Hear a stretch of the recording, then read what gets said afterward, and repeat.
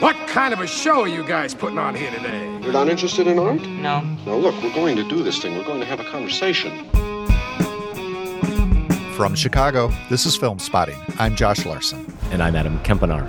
10 years ago today, the artificial intelligence created to protect us detonated a nuclear warhead in Los Angeles. This is a fight for our very existence. It's humans versus AI in the new Gareth Edwards sci-fi film, The Creator, which stars John David Washington.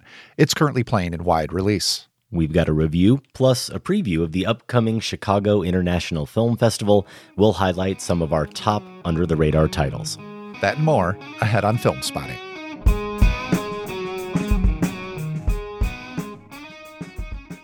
Welcome to Film Spotting. So, Josh, that Wes Anderson short that dropped last week on Netflix, The Wonderful Story of Henry Sugar, Ray Fiennes, Dev Patel, The Batch, Benedict Cumberbatch, Ben Kingsley, ringing a bell? Yeah, I saw it, as a matter of fact. Okay, adapted from the Roald Dahl story of the same name. Well, I've seen it too. Spoilers, it's delightful. But surprise to us all, it's not the only Wes Anderson short that appeared over the weekend. 3 more emerged. Who knew? I mean, we could take the positive angle on this and say, what a great surprise. Exciting. I would love to hear this. And maybe especially if it was like a surprise, an intentional surprise release, like a bonus track or something like that. No, I think this is just a case of Netflix bungling a property that they have and not really properly getting the word out. I've heard this complaint many times before, but Adam, now that they're doing this with Wes Anderson, it's personal. It's personal. Yeah. Well, they seem to have bungled it so badly, I can only assume it's intentional. I just don't know what would be driving that intention. I can't fathom it. I know, me either, but you've heard this about other releases that people will just suddenly find that, wait, there's a movie starring, fill in the blanks with 2 major stars, and it just appeared on Netflix suddenly on my homepage. And that's the crazy thing. These haven't even shown up. I mean, under my own profile, where I was know gonna I've say, watched. It didn't show up on my homepage. No, it didn't show up as an immediate suggestion. So, yeah, I'm going to say this was unintentional. The algorithm, it doesn't know us as well as we want it to, Josh. Apparently. AI, I mean, come on. The Swan did show up the day after Henry Sugar. Then we got The Ratcatcher the day after that. And finally, Poison, the one of the 4 I do still need to see. Each of those last 3, just 17 minutes or so long. That means I only watched them in 2 parts, Josh. Yeah. While folding laundry also. I mean, is this just like the perfect Kempenaar viewing experience? Yep. Like Henry Sugar, all adapted from a Roald Dahl short story. And also like Henry Sugar, featuring members of that ensemble that does include Fiennes, Patel, Cumberbatch, and Kingsley. A few other folks show up, Richard Ayoade and Rupert Friend. We were planning to talk Henry Sugar this week, but we decided to push that back until next week so we could take in all 4 films and give them their due. Also, of course, give our listeners a chance to see them. Josh, it should be a fun conversation next week. Yeah, I mean, just because Netflix is going to kind of quickly sweep these under the rug doesn't mean we have to. We can give them the attention they deserve. Later on this episode, we'll preview the Chicago International Film Festival. It opens October 11th. We've got our under-the-radar titles. It is a great lineup this year, so stick around for that. But first, let's get to that review of The Creator before AI replaces us. Did you locate the weapon? Yeah, it's just a kid. Are you going to heaven? No. You gotta be a good person to go to heaven. So, we're the same. We can't go to heaven because you're not good. And I'm not a person. Do you have any idea what the thing is? She looks like a little girl now, but she's growing. Whoever has that kid wins the war. The Creator offers what many of us have been asking for these days, Adam. A big budget Hollywood production with an original story. Written by Chris Weitz and director Gareth Edwards, who previously collaborated on the Star Wars film Rogue One, The Creator stars John David Washington as Joshua, an elite American soldier on the front lines of an ongoing war being waged against artificial intelligence and the humanoid simulants who are seeking independence. When Joshua's mission brings him into contact with a young simulant with unheard of powers, she's named Alfie and played by Madeline Una Voyles, he begins to question his loyalties. Even if some of that sounds familiar from other science fiction action flicks, Adam, I'd argue that much of the imagery here is original. And this is something Edwards even managed when turning his lens on very familiar material like Star Wars, or in 2014, Godzilla. Did you find enough originality here? In the images? In the storytelling? In the performances? I think we should take this occasion to check in once more on how we're feeling about John David Washington. For now, though, tell me this. Is The Creator the original piece of Hollywood filmmaking we've been waiting for? It's a great question.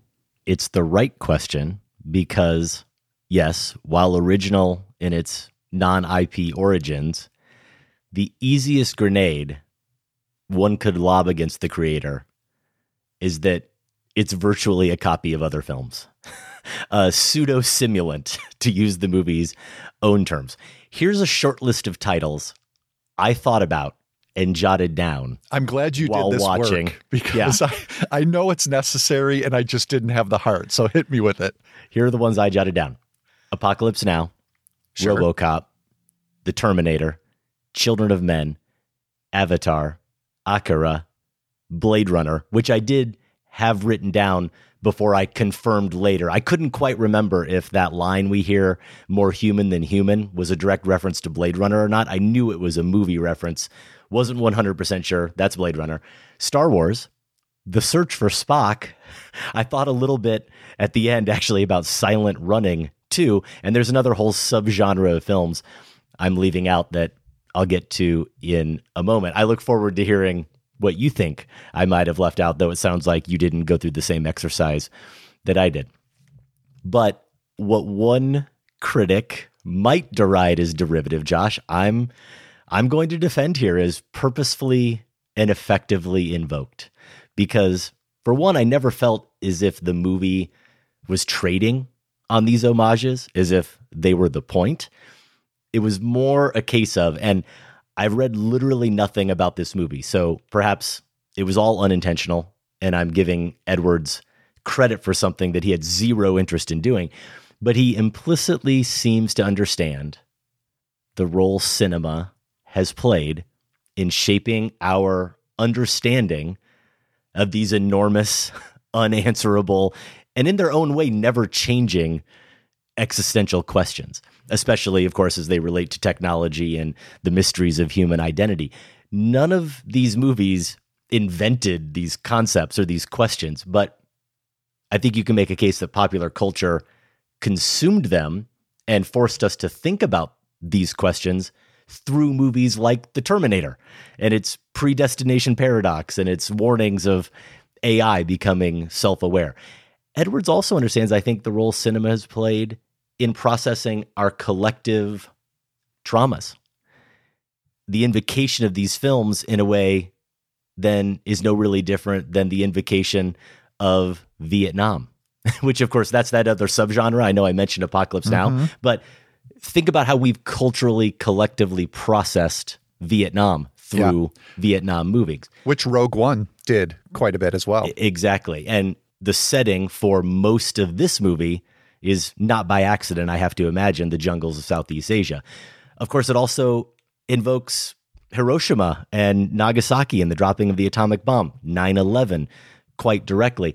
And even at the beginning, the newsreel footage that fills us in is in this kind of World War II style almost. So for me, whatever influences it wears is connected to this idea of tapping into our collective consciousness on these elusive anxieties. And that's one of the ways the movie did work for me. It's inevitable the way you're describing it. And I would agree with you. I didn't make that list. I think you have the right list. Certainly flickers of that went through my mind as I was watching it. But I don't think you could tackle this sort of story, which is still a ripe story to consider with, each passing year and the further development of technology. It does feel fresh to us. And I don't think you could re-engage these questions without in some way evoking some of those earlier movies. That wasn't, a drawback for me when it came to the creator. And overall, I liked it. I think, maybe I can talk a little bit later about, what I've made of Edwards' films so far. I've been kind of back and forth on them. I would say this is one I would recommend. I think it works better than some other ones, but I do have some reservations as well. They weren't necessarily tied to the lack of originality. And the one thing is the references, but also I'll just go back to this world building, which I think has always been a strength of his as a filmmaker, going back to his first feature, which was Monsters. Overall, pretty mixed to negative on Monsters, but I could not quibble with this vision of modern day Mexico that he created, where a NASA probe, if I'm remembering correctly, had crashed. And so this entire area around the crash had been designated a mysterious infected area. And so the main characters are a photojournalist and a tourist who are trying to make their way through that area. But in terms of helping us to imagine what that might look like and feel like, I think of that giant wall that was erected, for the film, or made to look like it's there between the U.S. and Mexico. That is another callback. It made me think of that giant wall meant to contain King Kong that we saw in the original classic King Kong. So there are definitely allusions there too. But it also, to your point about processing political realities and trauma, of course, was evoking the idea of a wall, building a wall. This was a long time ago too, right? Between the U.S. and Mexico. So in terms of allowing us to imagine what this world might not just look like, but feel like, sound like. What would it be like to live with underneath this spaceship, essentially, though it's not in outer space, but that the U.S. has Nomad, that the U.S. has created to fly over, they call it New Asia, right, is what I believe in the film, this area of Asia, and basically looking for simulants. And this is a giant craft, and it's one of the first images we get in the movie at night, so it accentuates these lasers that shoot down from the Nomad and basically are trying to target potential simulants or other bases. And it's a beautiful, alluring image that is used throughout the movie, but it's also terrifying. I mean, this is a lethally beautiful image that Gareth Edwards gives us. And I also love, you mentioned how it's taking place in these jungles or forests, often islands. There's not a lot of development. And I love that juxtaposition of this hugely advanced technology floating above these pristine jungles, and then those lasers coming down and just slicing them. That's incredibly evocative. You mentioned the Ground Zero reference, and there are a few scenes back in LA where we see the crater that has been left behind by this nuclear attack launched by AI many years before. And there's a scene there where two characters are working to clean it up, and they come across a simulant in a car that seems to revive. And that itself is a terrifying scene, but also gets the heart of some of these questions that we're asking. Are simulants equal to human beings, but in a very cinematic, evocative way? So I think these are all elements in the creator that do make it stand apart for me as something more than reference points of earlier films considering these questions.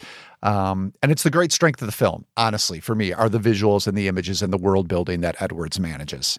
I'm with you on the world building, and I love that description of Nomad as lethally beautiful, because it is. You're in awe of it. Even the simulants who are waiting for their death seem to be in awe of it. Yeah, just they can't look away. The way you can't look away, and there is this waiting period from the moment it acquires its target to when it drops its bombs or missiles, whatever you want to call them. There is always this inevitable waiting, and we see many times in the film these faces as they kind of look on in horror, and it is one of those images you're struck by every time you see Nomad appear on screen.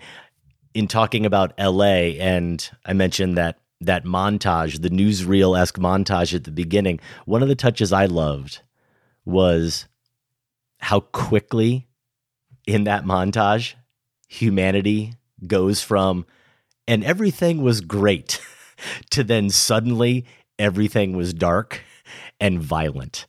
It's like that. And there's something about the way it's edited and the pace of it, which takes us from this kind of serenity of the simulants and humans working together in harmony to then inevitable destruction. It's almost funny, except it's not played for a laugh at all. And I do think Edwards there, of course, is being quite deliberate about his commentary there. Speaking of other sci-fi movies, even though I don't think this movie is in direct dialogue with this film the way it is with the other ones I mentioned, how about, and you mentioned standing out or standing apart, how about the fact that in this humans versus machines conflict it presents, there's really zero question from early on in the film about who, as one character says even, has more heart. It's the machines. Yeah. Contrast that with something like a movie we love, Ex Machina, which, as I read it, suggests to be human is to focus on your own survival, no matter the costs. Machines then becoming human is quite terrifying, becoming more or human-like, because they then have that survive at all cost instinct, minus any weakness, minus any compassion, or certainly minus any vulnerability. This movie is pretty direct when it suggests that the humans are the oppressors here. And even though we get some information later that helps explain that, I suppose, on some level, I'm going to dance around it, of course, to not give up spoilers. I also think the movie should have spent more time on this revelation, just a little bit more time on this revelation. It felt very rushed, as some elements of this film do in the final act, unfortunately. The movie, nevertheless, wants to make it clear who the good guys and bad guys are. And if you're going into this film thinking, one, that the good guys are America, first of all, and if you're then thinking, go wider than that, the good guys are humans, this isn't the movie for you. So you're getting into the storytelling here, which is where I do feel like the creator falls a little short. And to be clear, it's not because the Americans are the bad guys. Totally open to that suggestion in a movie like this. But it is maybe a little more tension about bringing us to that point might have been helpful. I should probably note that this is written along with Edwards by Chris Weitz, who also wrote Rogue One alongside him. So another collaboration here. But the central conflict is so simplified for me. The macro conflict of the humans versus the machines, as you described well, there is never any doubt. And in case we might be waffling, we get that first scene of the American military team invading a village and basically just tormenting the villagers, right? It's a scene right out of Platoon. It's right out of Platoon, films. And it's so cartoonish. And you understand, like, we get your point. We already know that these aren't the good guys, and then you get something like that. So that's the macro level. But I think when it comes to this character of Joshua, the conflict is also simplified. We know what it's going to be. Is this guy going to come to believe that simulants are equal to humans, right? It's not a new question. As you pointed out, it's crucial to so many of those titles you've already mentioned. But the path to get him there it's at once obvious and unnecessarily convoluted. And I think a sticking point for me is that a lot of it rests on relationships in the film that we never fully believe. We haven't mentioned Maya yet, and we probably don't want to get too much into her character, though we do meet her early on, Gemma Chan. And she's Joshua's wife. Let's say that. The movie jumps around in time a little bit. So we get some flashbacks. And I think that's part of the problem, actually. The flashbacks are asked to do a lot of the work in establishing their relationship. I don't know if Chan and Washington have the right chemistry for that. I don't know if the scenes they're given are allowed enough space for them to build that. I have basic questions once we learn more about her, about why she would have ever ended up with him in the first place, that I couldn't quite get past. So that's Maya. That's who is a pretty crucial character in the film, even though she's not on screen all that much. And then the other character I mentioned, the much more crucial character who is on screen almost as much as Washington once they meet, is Alfie. This maybe, would you say 7-year-old, 7-year-old, Sure. something like that? Yeah. Simulant. I mean, so many questions that the movie never really answers. What are the extent of her powers? Why would she, let's just say Joshua comes across her when he's seeking, as again, the elite soldier, he's seeking the source of the AI's power and comes across Alfie. And why would she ever from that point sort of team up with him? I didn't quite get that. And here's the crucial one. What is her understanding of herself and her role in this war? Mm-hmm. Depending on the needs of a scene, those questions seem to be answered differently for me. So to go back to my note about the central conflict here, this at the micro level never really, it kept complicating the question, but not in a way that led to tension that made me go back and forth like, well, maybe I'm on the side of the humans. Maybe I'm on the side of the simulants. It was always clear we were supposed to be on the side of the simulants, but never equally clear why. I was hung up on those elements. I wasn't as hung up on the elements you're describing. I think I more had an issue with, as I mentioned, feeling as if there were some contrivances of the plot to try to get us to the ultimate ending that we get. And here I'm going to contradict myself. Even as I felt that, Josh, the moment when I did realize, maybe 10 minutes before it happens, exactly where this film was going and what it was going to deliver, I really liked it even more. Actually, what it pulls off in terms of the character of Joshua's journey, even though it was a little contrived to finally get there and see those moments realized, I had a fairly strong emotional reaction to it, actually. So the movie worked for me when we finally got to the end and saw how all of those elements did come together. I think a part of it is Alfie, the actress. Madeline Una Voiles, that kid, man, that's all I wrote in my notes. I wrote, this kid, man. That's all I could articulate after maybe about amazing face halfway through the film. The face is, I don't even totally know how to describe it. The best I've come up with is, if every robot that was ever created from here on out, Josh, was as sweetly and sublimely expressive as she is, there'd never be any question about whether or not simulants can be loved and treated the same as humans. We would all instantly, completely give ourselves over to her instantly, because that, I think, is just how wonderful she is to look at. And she is a character who they imbue with this power to kind of stop people in their tracks, and to regard her and to regard that sense of peace that just seems to permeate every pore. That was the experience I had with her. I really did come away from this film thinking, I hope this actress has a very long career. She would seem to have one ahead of her. Yeah, she definitely has. Peace is the right word for the presence that she brings. Again, I wish the story had built the reasoning around that. It's almost like they had this kid and knew what they had, and were like, essentially, and it sounds like it worked for you, we just got to plop her in front of the camera and move in close on her face, and people will buy whatever we want them to buy. I maybe needed a little more story beyond that, but I do agree she's wonderful. And we should know, too, again, this goes to the special effects work here. And that particular team. But these simulants, anyone who's seen the trailer has seen this, but they essentially have a cylinder at the back of their head. So if you're looking at them in profile, you see right through that cylinder to the other side. And so I love the use of this as you're describing her face.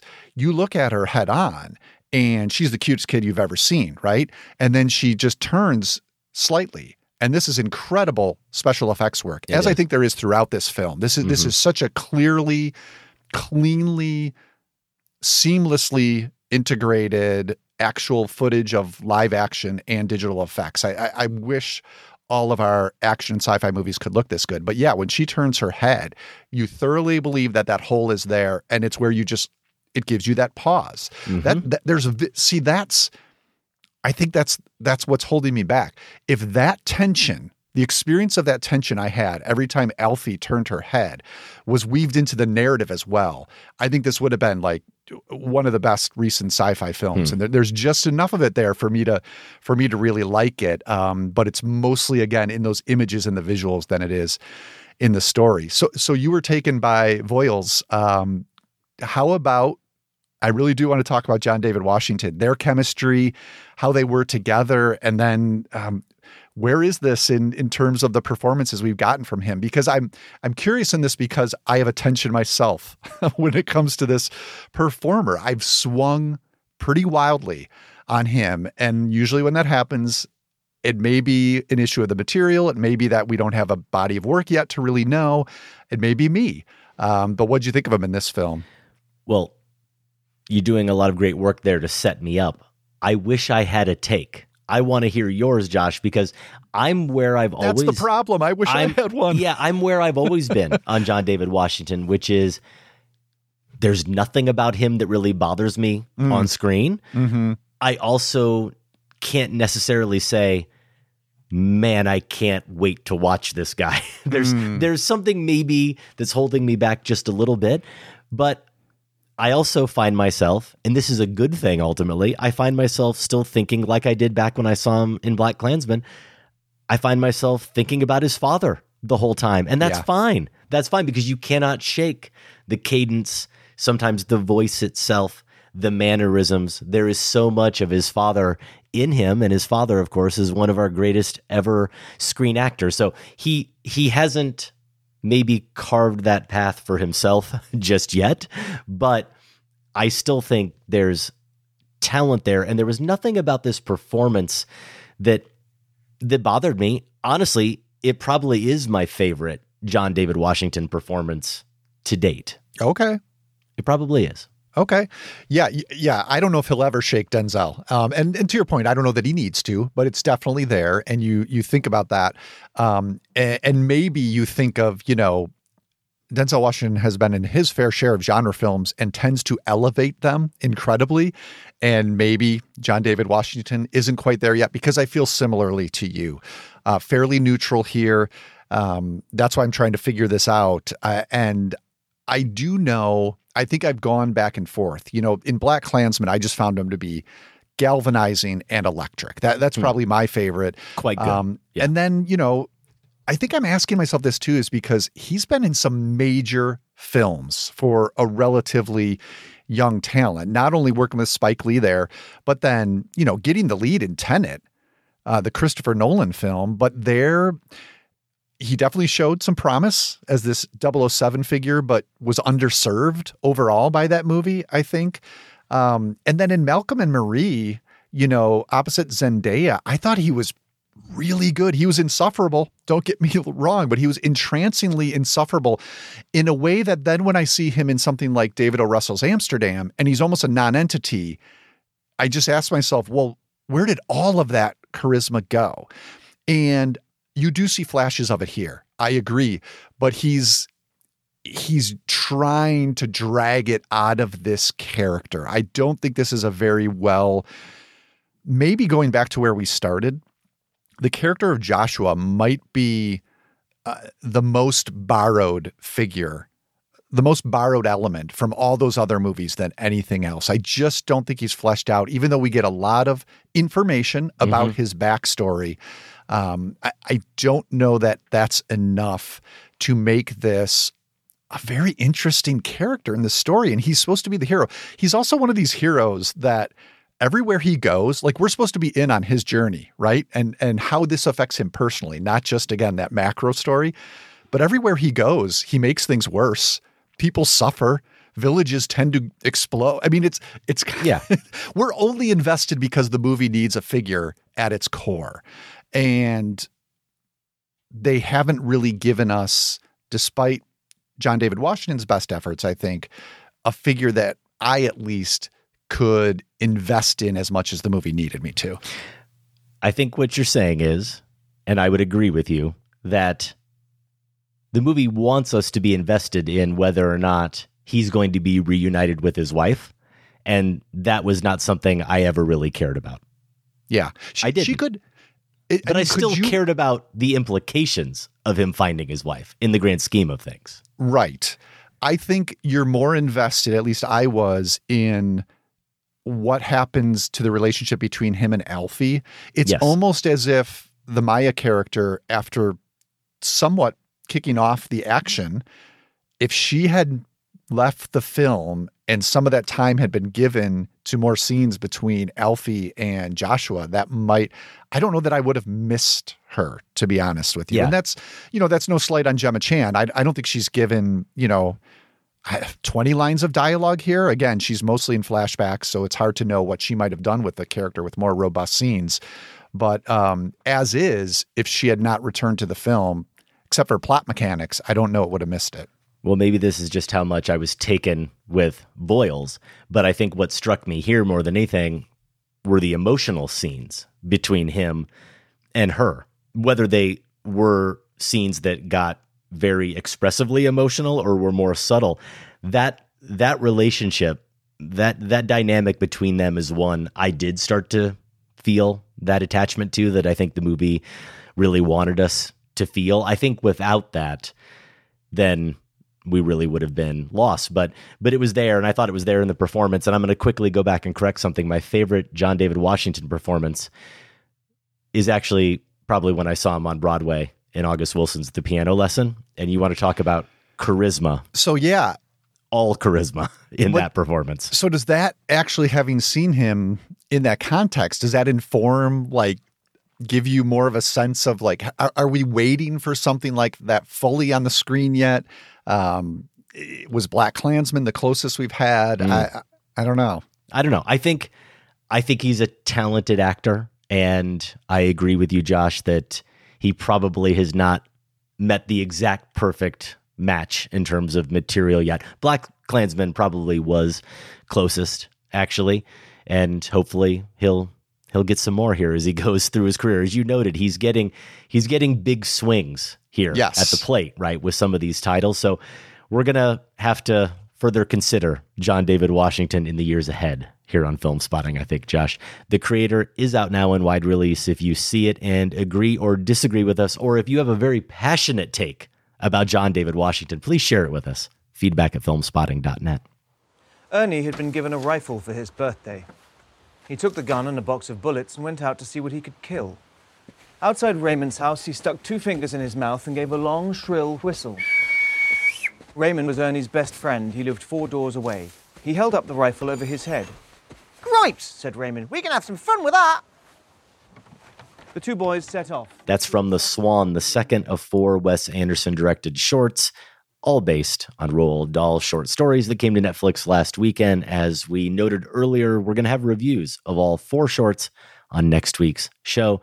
Depending on how well your Netflix algorithm knows you, these may be easy to find, or they may be almost impossible to find as they were for us on that platform. Also next week, we will have poll results. The current Film Spotting poll question was inspired by the October 10th, 2003 release of Quentin Tarantino's Kill Bill Volume 1. It has been 20 years since we were introduced to Uma Thurman's The Bride. We have talked about how we were hoping to revisit Kill Bill.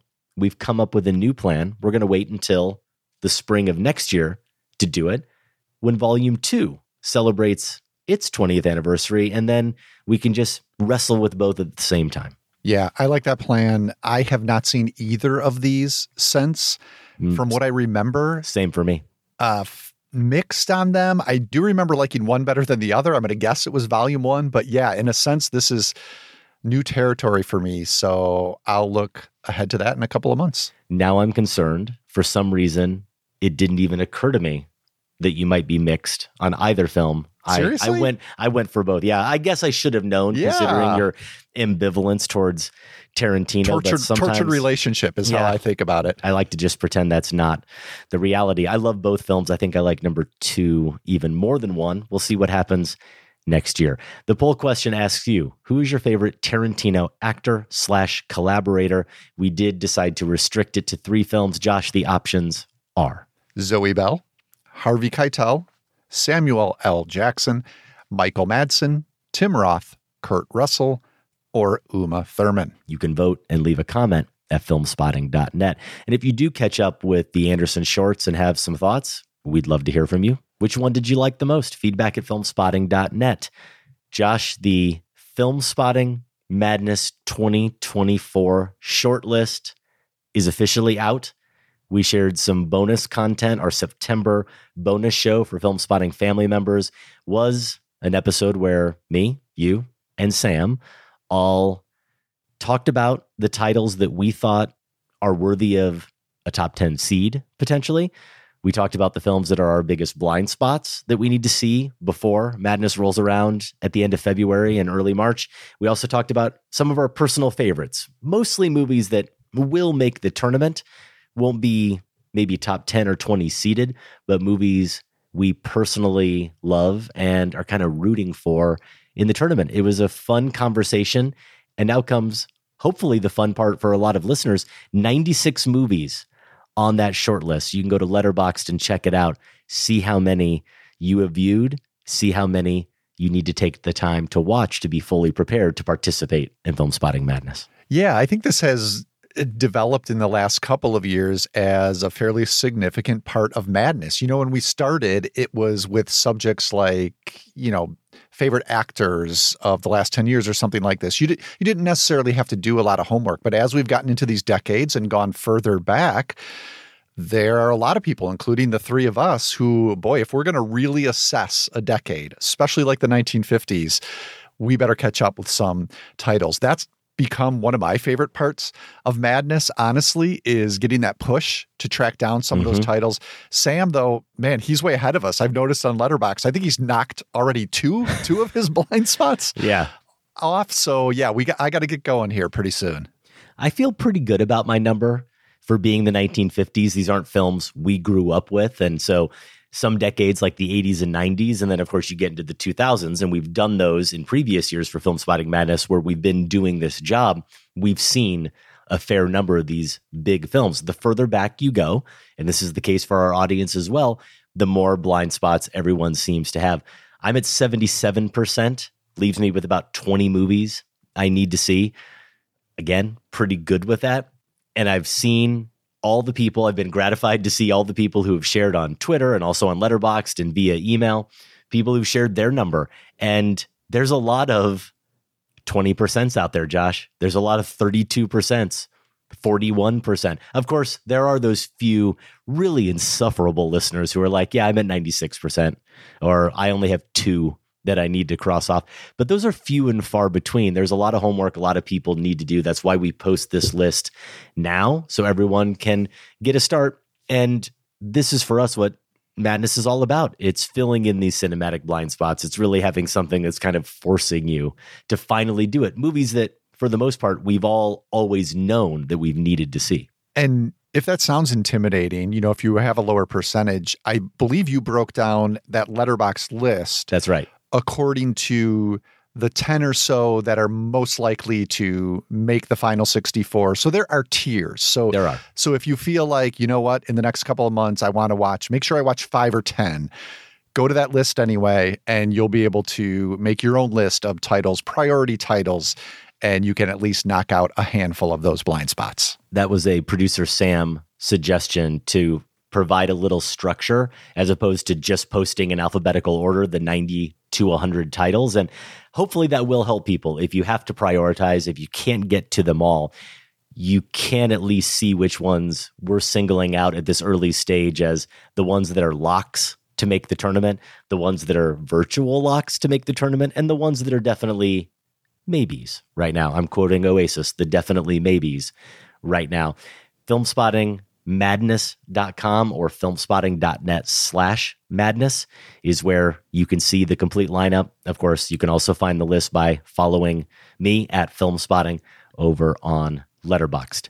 The second annual Refocus Film Festival, celebrating the art of adaptation, is coming back to Iowa City's film scene October 12th through the 15th. We've been highlighting this on a couple recent shows. We hope people in the area will come out to join us, Josh. It's free. The Film Spotting live event, anyway, is free. We're going to have some fun talking about Werner Herzog and highlighting some of our favorite moments from some of his films. To get a free ticket, all you have to do is go to filmspotting.net/events or refocusfilmfestival.org for more information. And the code there is Herzog, HERZOG. That's what gets you your free ticket to Film Spotting Live. And then, Josh, you're going to be a busy guy that weekend. Yeah, I'm really looking forward to it. Not only the Herzog conversation we're going to do live, that starter pack, the movies, if you're not that familiar with him, the movies that you might want to get started with, that'll be a good conversation. The previous night, so Saturday night, I'm going to introduce The Shining. I think it's a late night, 10 p.m. Sold out, I believe. What is it already? Mm-hmm. Okay, yeah. Once people knew you were coming. I know. I mean, forget Kubrick.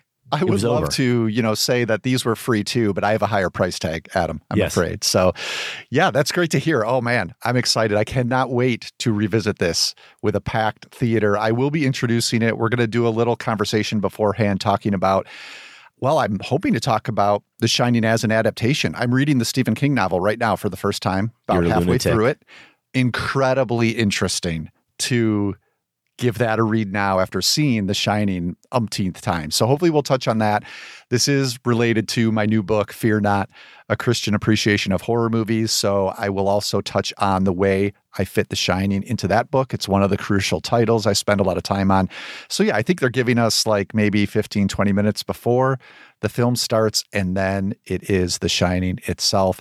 Yeah, and I'm going to be, in conjunction with Refocus is the Iowa City Book Festival. Kind of cool that they do both events at the same time. So Saturday morning, I'll be doing a straight up Fear Not book talk. That's Saturday morning, October 14.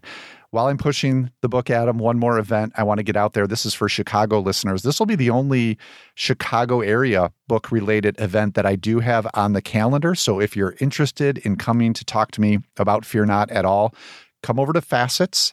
They're on Fullerton Avenue in Chicago, 8 p.m., October 28.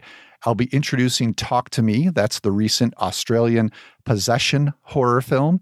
So we're going to watch that together. And then Facets has a newly renovated cafe right there at the venue. Afterwards, I'll have a discussion of how Talk to Me fits into the book. And honestly, whatever else you want to talk about. It's a pretty intimate, casual atmosphere there. So we can go in any direction. But that's going to be October 28th, basically Halloween weekend. If you don't have plans, come see me.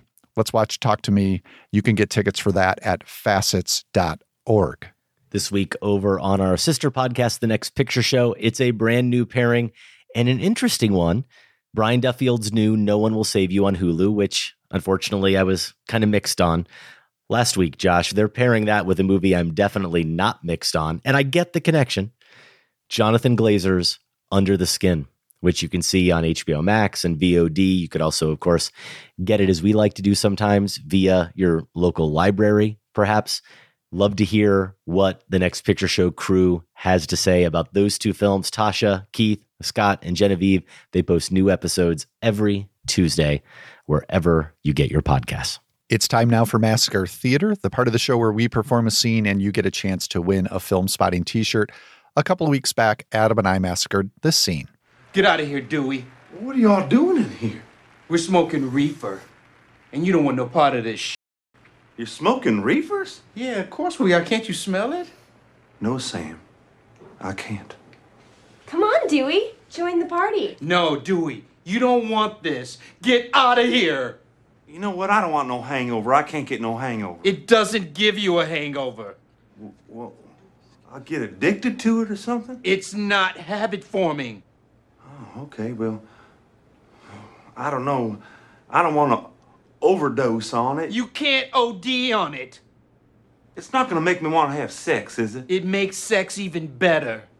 Sounds kind of expensive. It's the cheapest drug there is. You don't want it. I think I kind of want it.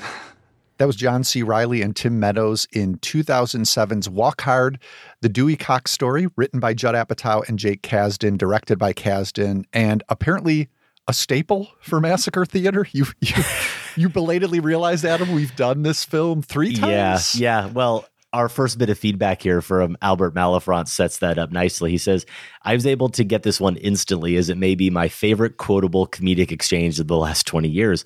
Although this is a parody of biopics more than music documentaries, the strongest connection here is the also hilarious Bob Dylan segment in Walk Hard with Don't Look Back making Adam's list. By the way, I recall other scenes from Walk Hard and also Some Like It Hot were done for Massacre Theater early on in my film spotting listenership.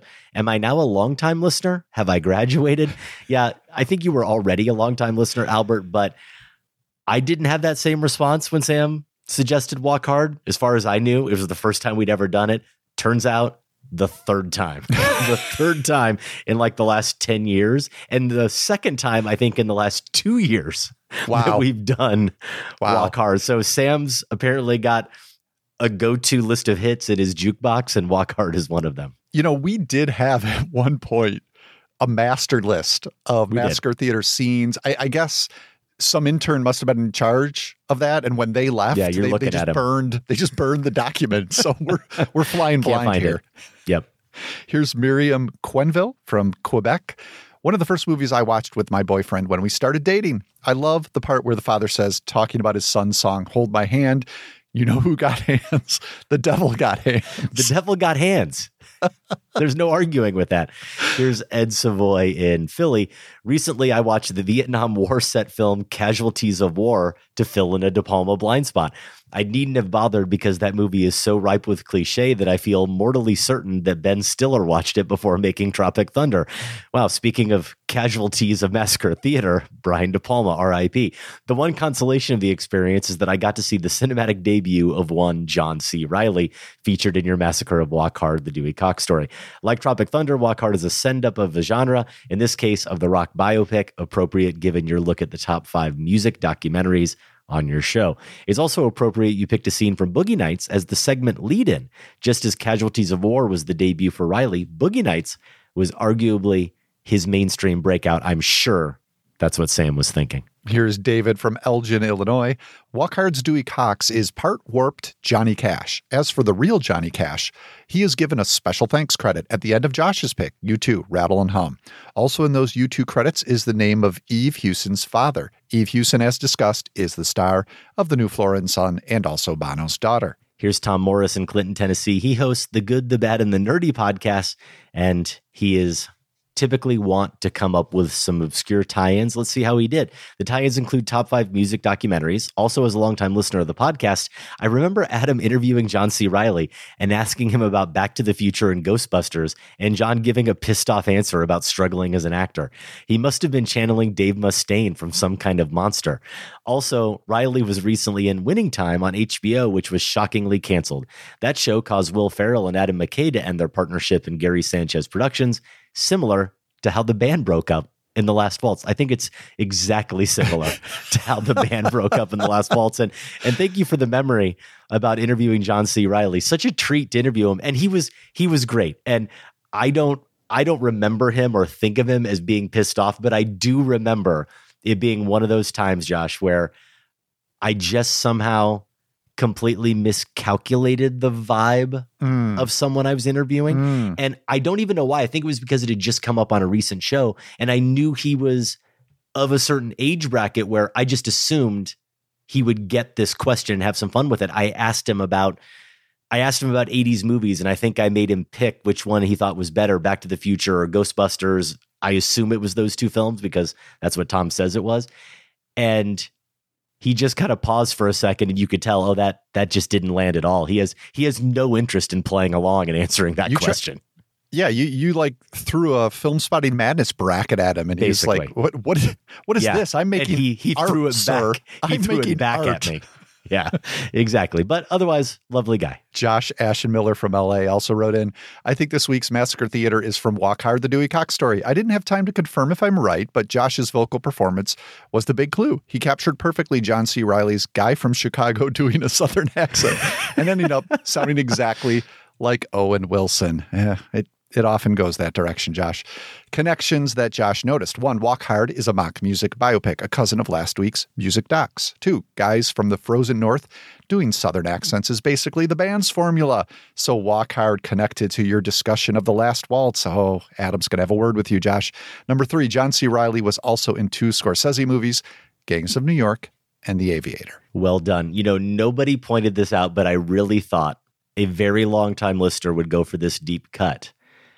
The singer-songwriter who wrote or co-wrote most of the music in Walk Hard, the Dewey Cox story is Dan Byrne.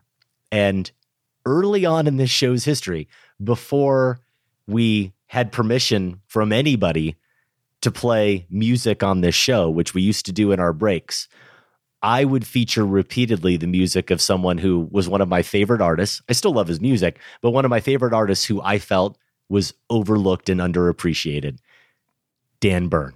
And I played Dan Byrne all the time the first 2 years of this show. And he does have that direct tie to Walk Hard, but no one pulled it out, Josh, so I'm doing it now. Albert, if you had said that, you would have graduated. Yeah, where's that Tom Morris? The Good, the Bad, and the Nerdy. You didn't remember that one, did you? Reach into the hat, Josh, and pick out this week's winner. Brett Eicher from Boulder, Colorado. Is Brett someone you met? My mind was just circling from, I'm not pulling the name, so I apologize, Brett, if you've come to one of the annual meetups in Boulder. If you haven't, you should. Pretty sure I'm going to be back there next April. If he hasn't, he owes you an apology. Exactly. Congratulations, Brett. Email feedback@filmspotting.net. You can claim your very own Film Spotting t-shirt. You can claim your very own Film Spotting tote bag, or if you're not already a Film Spotting family member, we will give you a trial membership and you can consume the Film Spotting bonus content and dip in to the archive. What happened to the cannoli line? Max, you're supposed to say forget about it, Sanchez. The old man likes his cannoli. Look, I made a mistake, all right? It didn't make any difference anyway. Hey, I'm letting it go. But don't say it doesn't matter. Every line matters. Time for another edition of Massacre Theater. This one, Josh, I'm guessing we don't need to give any clues about?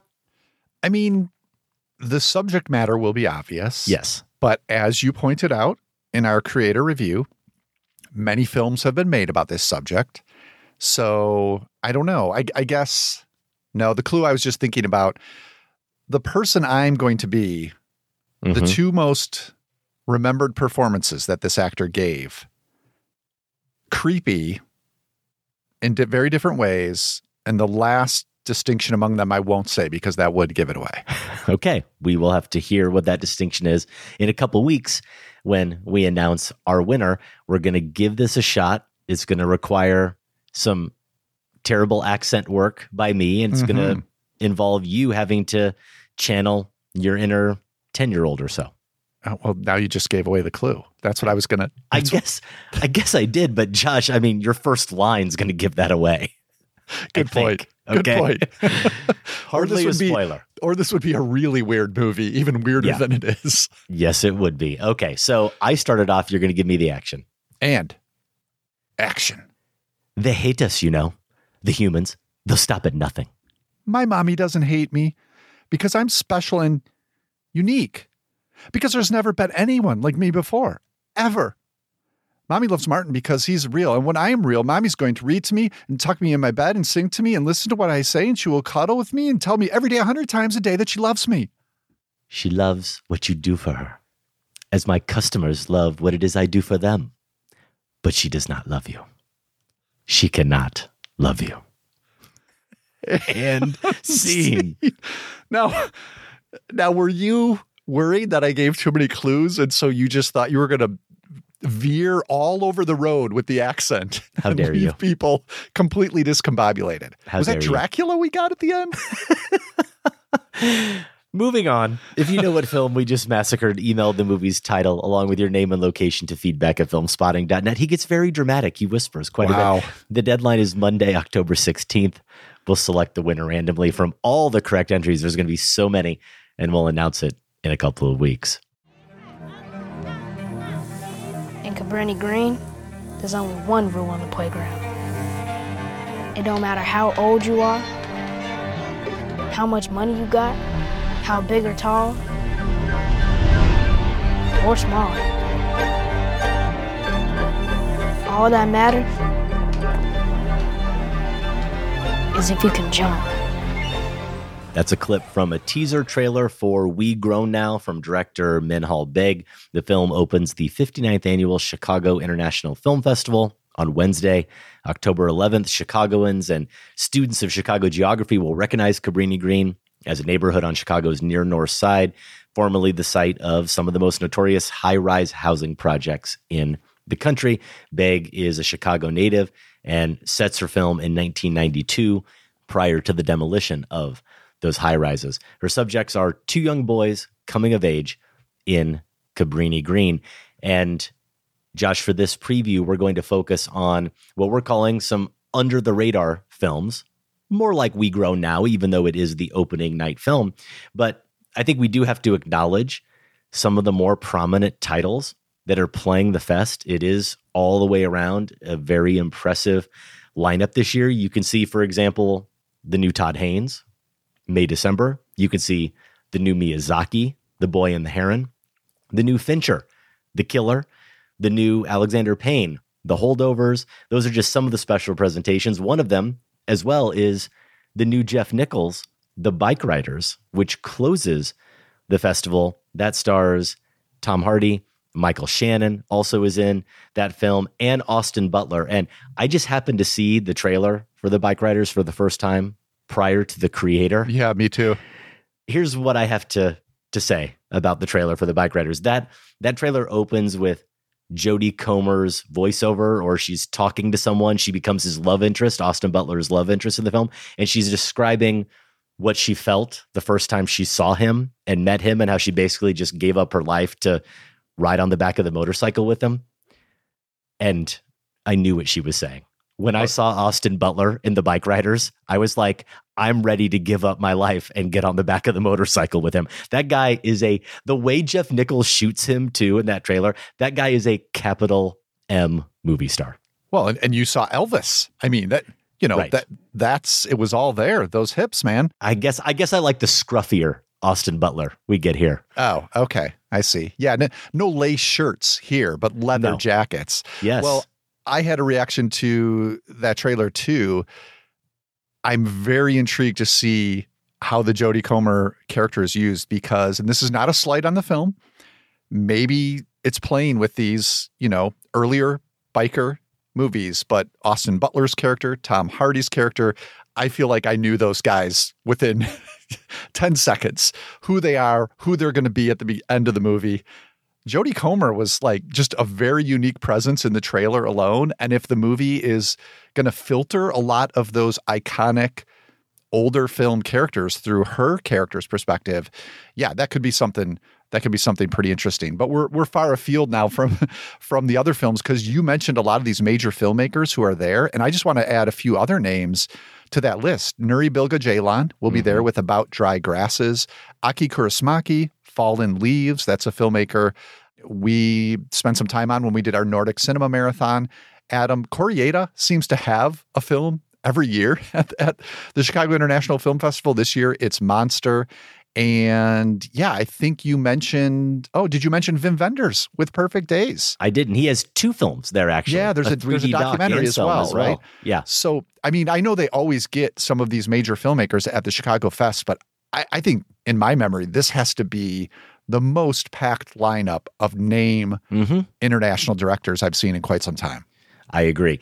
Before we get into our top five, then, I do have something I want to share with the audience. I have to disclose something, Josh, which is that really just the past few months, I've had the pleasure of actually working with the fine folks, Mimi and Vivian, who I've had a chance to get to know over the years of covering the festival. I've had a chance to work with them more closely. I'm actually doing, because I don't have enough going on in my life, I'm actually doing some marketing consulting and content consulting for the film festival. And I am disclosing that despite the fact that this is the exact same Chicago International Film Fest preview that we've done on the show since 2005. Nothing's changing about that. I think both of us, fair to say, hope they sell out every single film of the fest, because it means more people are coming out to the cinema and watching some great films and seeing the work of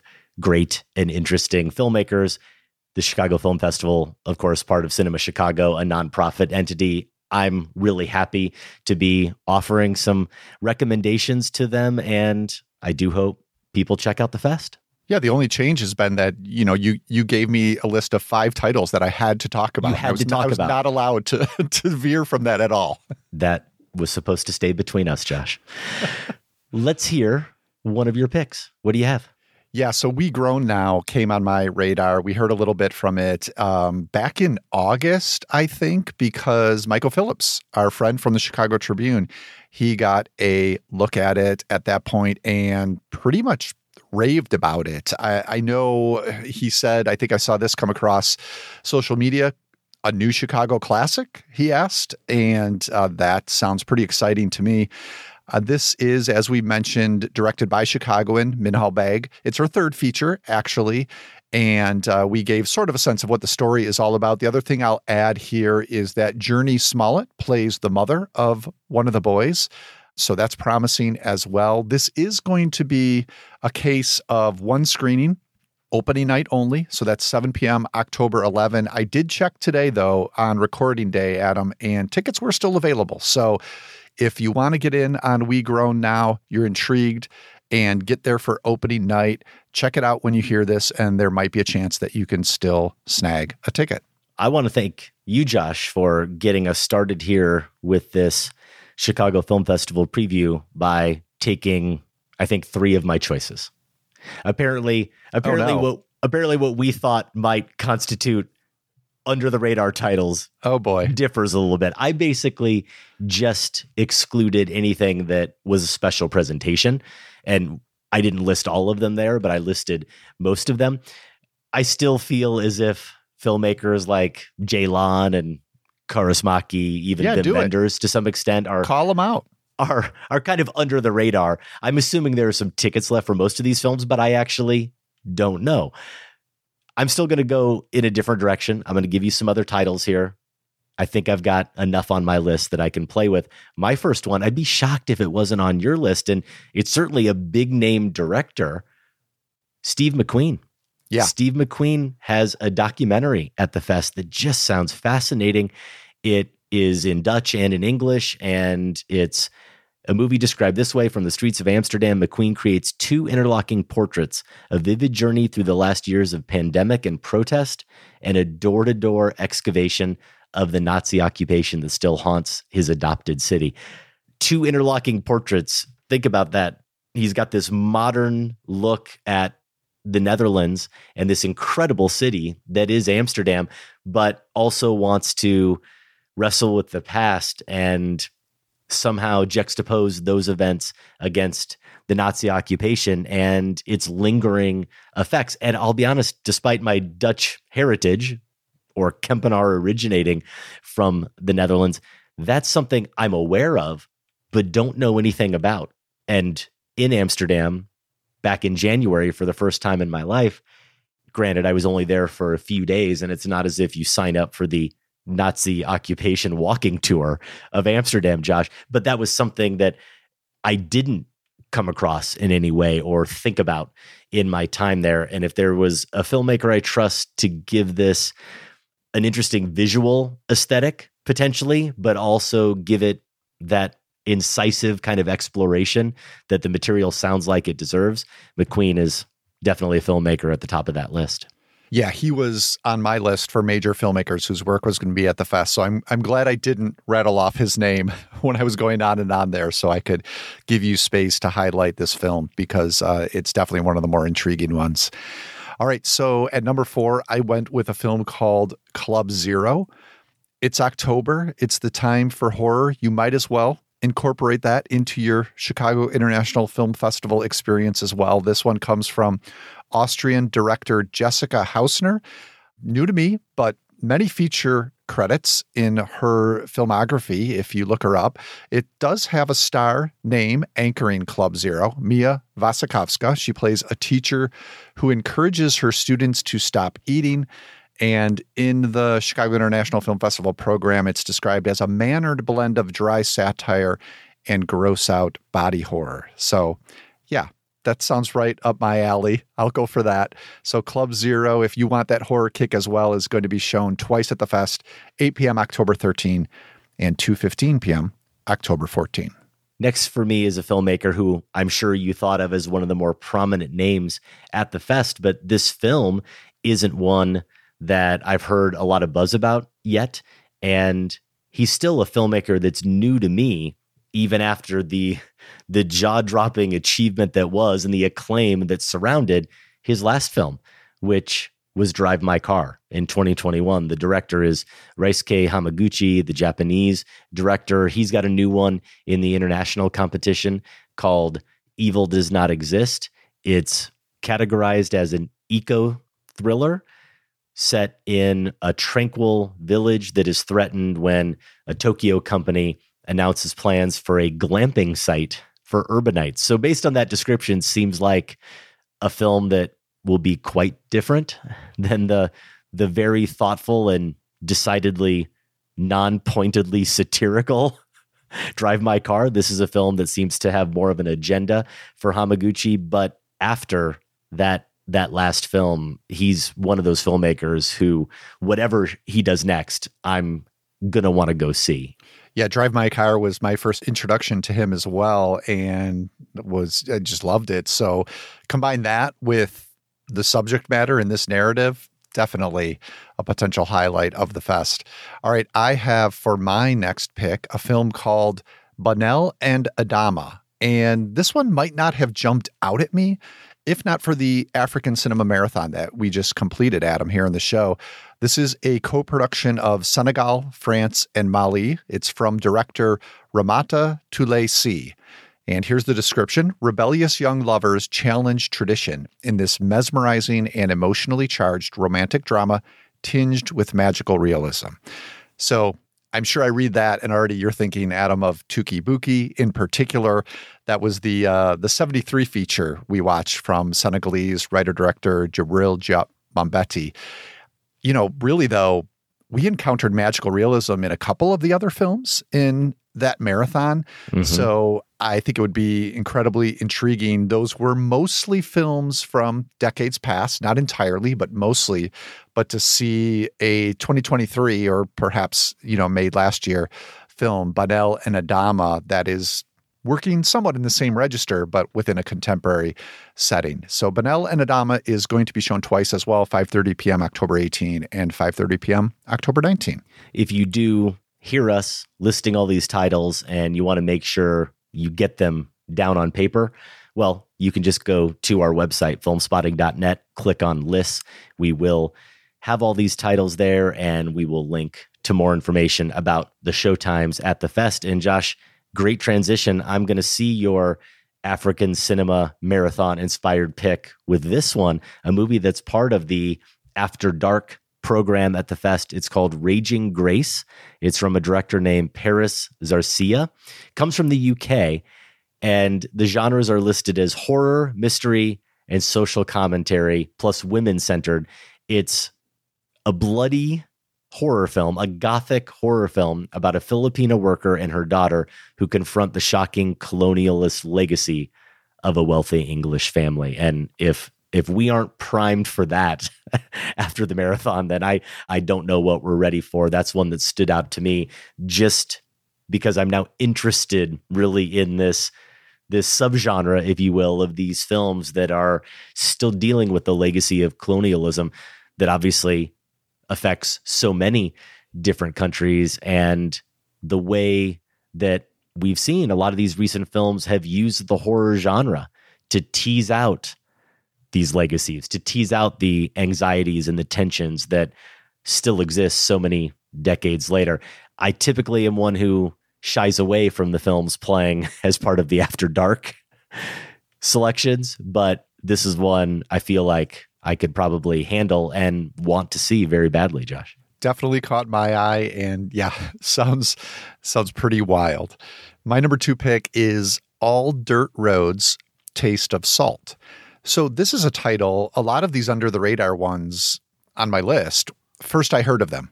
We're starting to do research for the festival, but this one got on my radar early on in the year somehow, and I wish I could remember, probably a critic I follow who maybe saw it at a fest, maybe it was even Sundance, I'm not entirely sure if it played there, but it did look right away like one, maybe Sam flagged it, that could be a potential Golden Brick candidate. This is our annual award for adventurous and underseen films from up-and-coming filmmakers.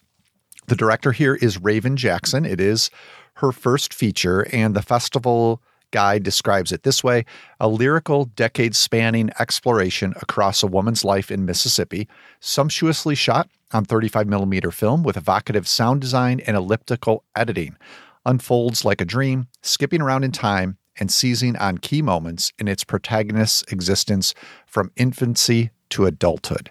So you can see from that some of the qualities that do, raise its hand and say, Golden Brick consideration here. So I've been meaning to catch this throughout the year, and thankfully it will be playing at the Chicago Fest twice, actually, 7:45 p.m. October 18, and then 7 p.m. on October 19. By giving away some of my choices here, Josh, you've so discombobulated me. I only just now realized that I've basically gone in the wrong order. And I've been giving my number 1 and 2 and 3 and now have my 4 and 5 when I meant to do it the other way around.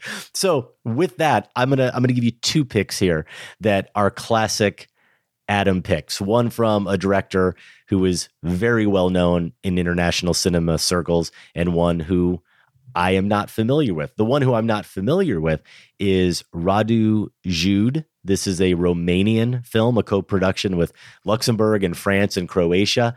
And it's a comedy that also, of course, is going to have some socio-political commentary to it. But it's a movie about making movies. It's one that features a production assistant who casts actors for a workplace safety video. Okay, I'm interested. And you know what I'm also interested in? The latest Hong Sang-soo film. The Korean filmmaker who is obsessed with telling stories about storytellers, and who is one of those filmmakers who I still have only really skimmed the surface of his work. He's so prolific, and he finds ways to continue to make variations on this theme, making films about filmmakers. The description of In Water is 3 friends wander Jeju Island in search of inspiration for a film in this formally bold meditation on the enigmatic nature of the creative process. Films that are about the enigmatic nature of the creative process, that's my sweet spot, Josh. So those are 2 films about filmmaking, even though one is coming at it very differently than Hong Sang-soo, a film that is described as being a satire of capitalism in the digital age. That movie, I don't think I've even said the title yet. Do not expect too much from the end of the world. The best title there in the fest. Those are my 2 picks to round out my top 5. Do not expect too much from the end of the world and In Water. Hong Sang-soo, another major filmmaker being represented this year. All right, we're down to my number 1 pick, and it is Bike Vessel. And I hope I get to go to this one, but it's going to kind of be up to my dad. Actually, I did offer, you run out of birthday ideas, Adam, for parents. And it's, I thought this year, I'm not going to take them to a Sox game again. I don't know about Bulls tickets. I don't know. How about I'll take you to a Chicago International Film Festival screening, take you out for dinner as well. And I think I gave him 3 options, but I think this is the one I hope he chooses. This is basically it's a documentary, and it's about a father-son bike trip from St. Louis to Chicago from documentarian Eric Seals. The Fest describes it as a stirring documentary that also takes a hard look at health disparities in the Black community. And I knew this would intrigue my dad with the Chicago connection, the social commentary, but also because when I graduated from 8th grade to help me, take the next step to become a man, my dad decided we should take a bike trip together from Chicago to Milwaukee. Did we train for this bike trip? Did we put a lot of preparation into it? Not that I remember. I think it was more like, you graduated, let's get on our bikes and go. I think we did buy some of those really tight pants and appropriate helmets. That I know we did. We made it, though. The good news is we made it. It was definitely a memory. And so it should be fun to relive some of those if I can go with him to Bike Vessel. This is going to be showing a couple of times, 5 p.m. October 14, 12:45 p.m. October 21. And then, this is kind of fun, there's going to be a free showing on the South Side in Hamilton Park. That's 6:30 p.m. October 20 with director Eric Seals in attendance. So that's 3 chances to see Bike Vessel if it sounds good to you. 59th Annual Chicago International Film Festival begins October 11th. It runs through the 22nd. More info at chicagofilmfestival.com. And once again, you can find all of our under the radar picks over at our website, filmspotting.net/lists. Josh, that's our show. If you want to connect with us on Facebook, Twitter, or Letterboxd, we're at Film Spotting and at Larson on Film. The current Film Spotting poll has us looking way ahead to next year's anticipated revisit of Kill Bill Volume 1 and Volume 2. We thought about doing Volume 1 now, but we're going to push that ahead. We still want to know from you, though. Name your favorite Tarantino actor/collaborator who appeared in a minimum of 3 films. For show t-shirts or other merch, go to filmspotting.net/shop. Film Spotting is listener supported. Join the Film Spotting family at filmspottingfamily.com for as little as $5 a month. You can listen to the show early and ad-free. You get a weekly newsletter and monthly bonus shows or access to the entire Film Spotting archive. I don't know how well this is going to sell the archive. Some past Gareth Edwards discussions in the archives, Josh. A not-so-glowing review of Rogue One. That was on episode 615, along with our favorite performances of 2016. His Godzilla, which I think I kind of liked. That was reviewed on episode that's a good 4. one. Yeah, it's fine. It was reviewed on episode 491, along with what is actually one of my favorite top 5s, the top 5 movie tattoos. Have you gotten yours yet? It's funny you ask, Josh, because I think about it at least once a week. Oh, wow. I think about it at least once a week and have for the past few years, and it's coming. I haven't set a date yet, but I'm getting it. My number 1 movie tattoo on that list is going to be on my body here at some point soon. I'm going to get a couple Moscow mules into you when I come to Iowa City, and we'll get that done. Hey, that would be a night to remember. It might take more than a few Moscow mules, though. It might take like an entire bottle of vodka to get me. We can do that. We can do that. We could also go back to John David Washington and his first appearance on Film Spotting, 693. We talked about and very positively recommended Black Klansman and did a fun top 5 Spike Lee shots. Yeah. That's filmspottingfamily.com. In limited release, is viral New Yorker short story a thing? Apparently it is. Cat Person is out, the film adaptation of the 2017 story about a college-age woman's relationship with a 20-something man.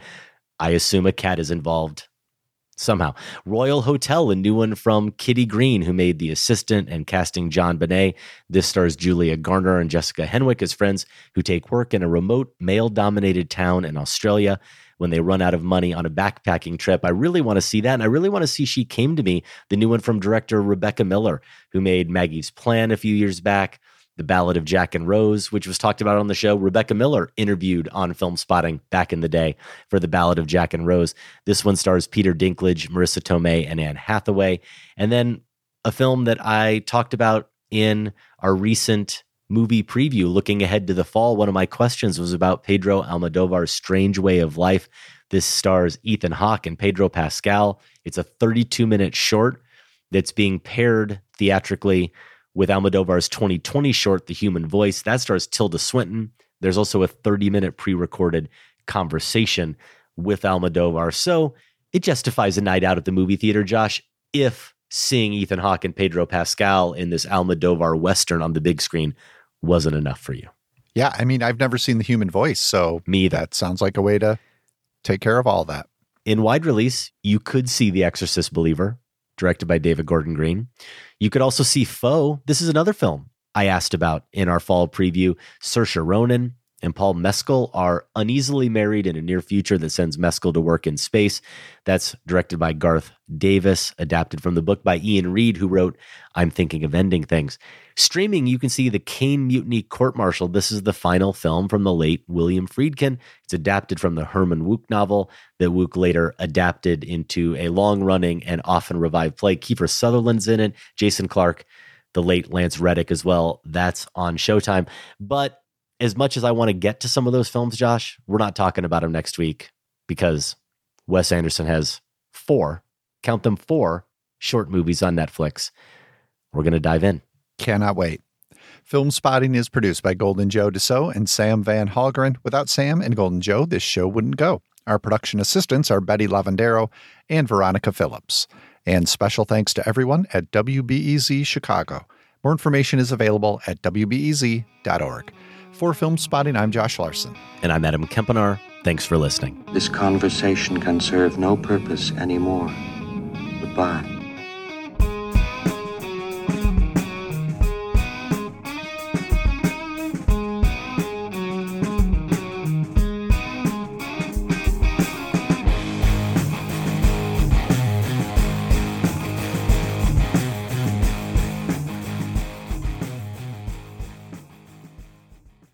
Film Spotting is listener supported. Join the Film Spotting family at filmspottingfamily.com and get access to ad-free episodes, monthly bonus shows, our weekly newsletter, and for the first time, all in one place, the entire Film Spotting archive going back to 2005. That's at filmspottingfamily.com.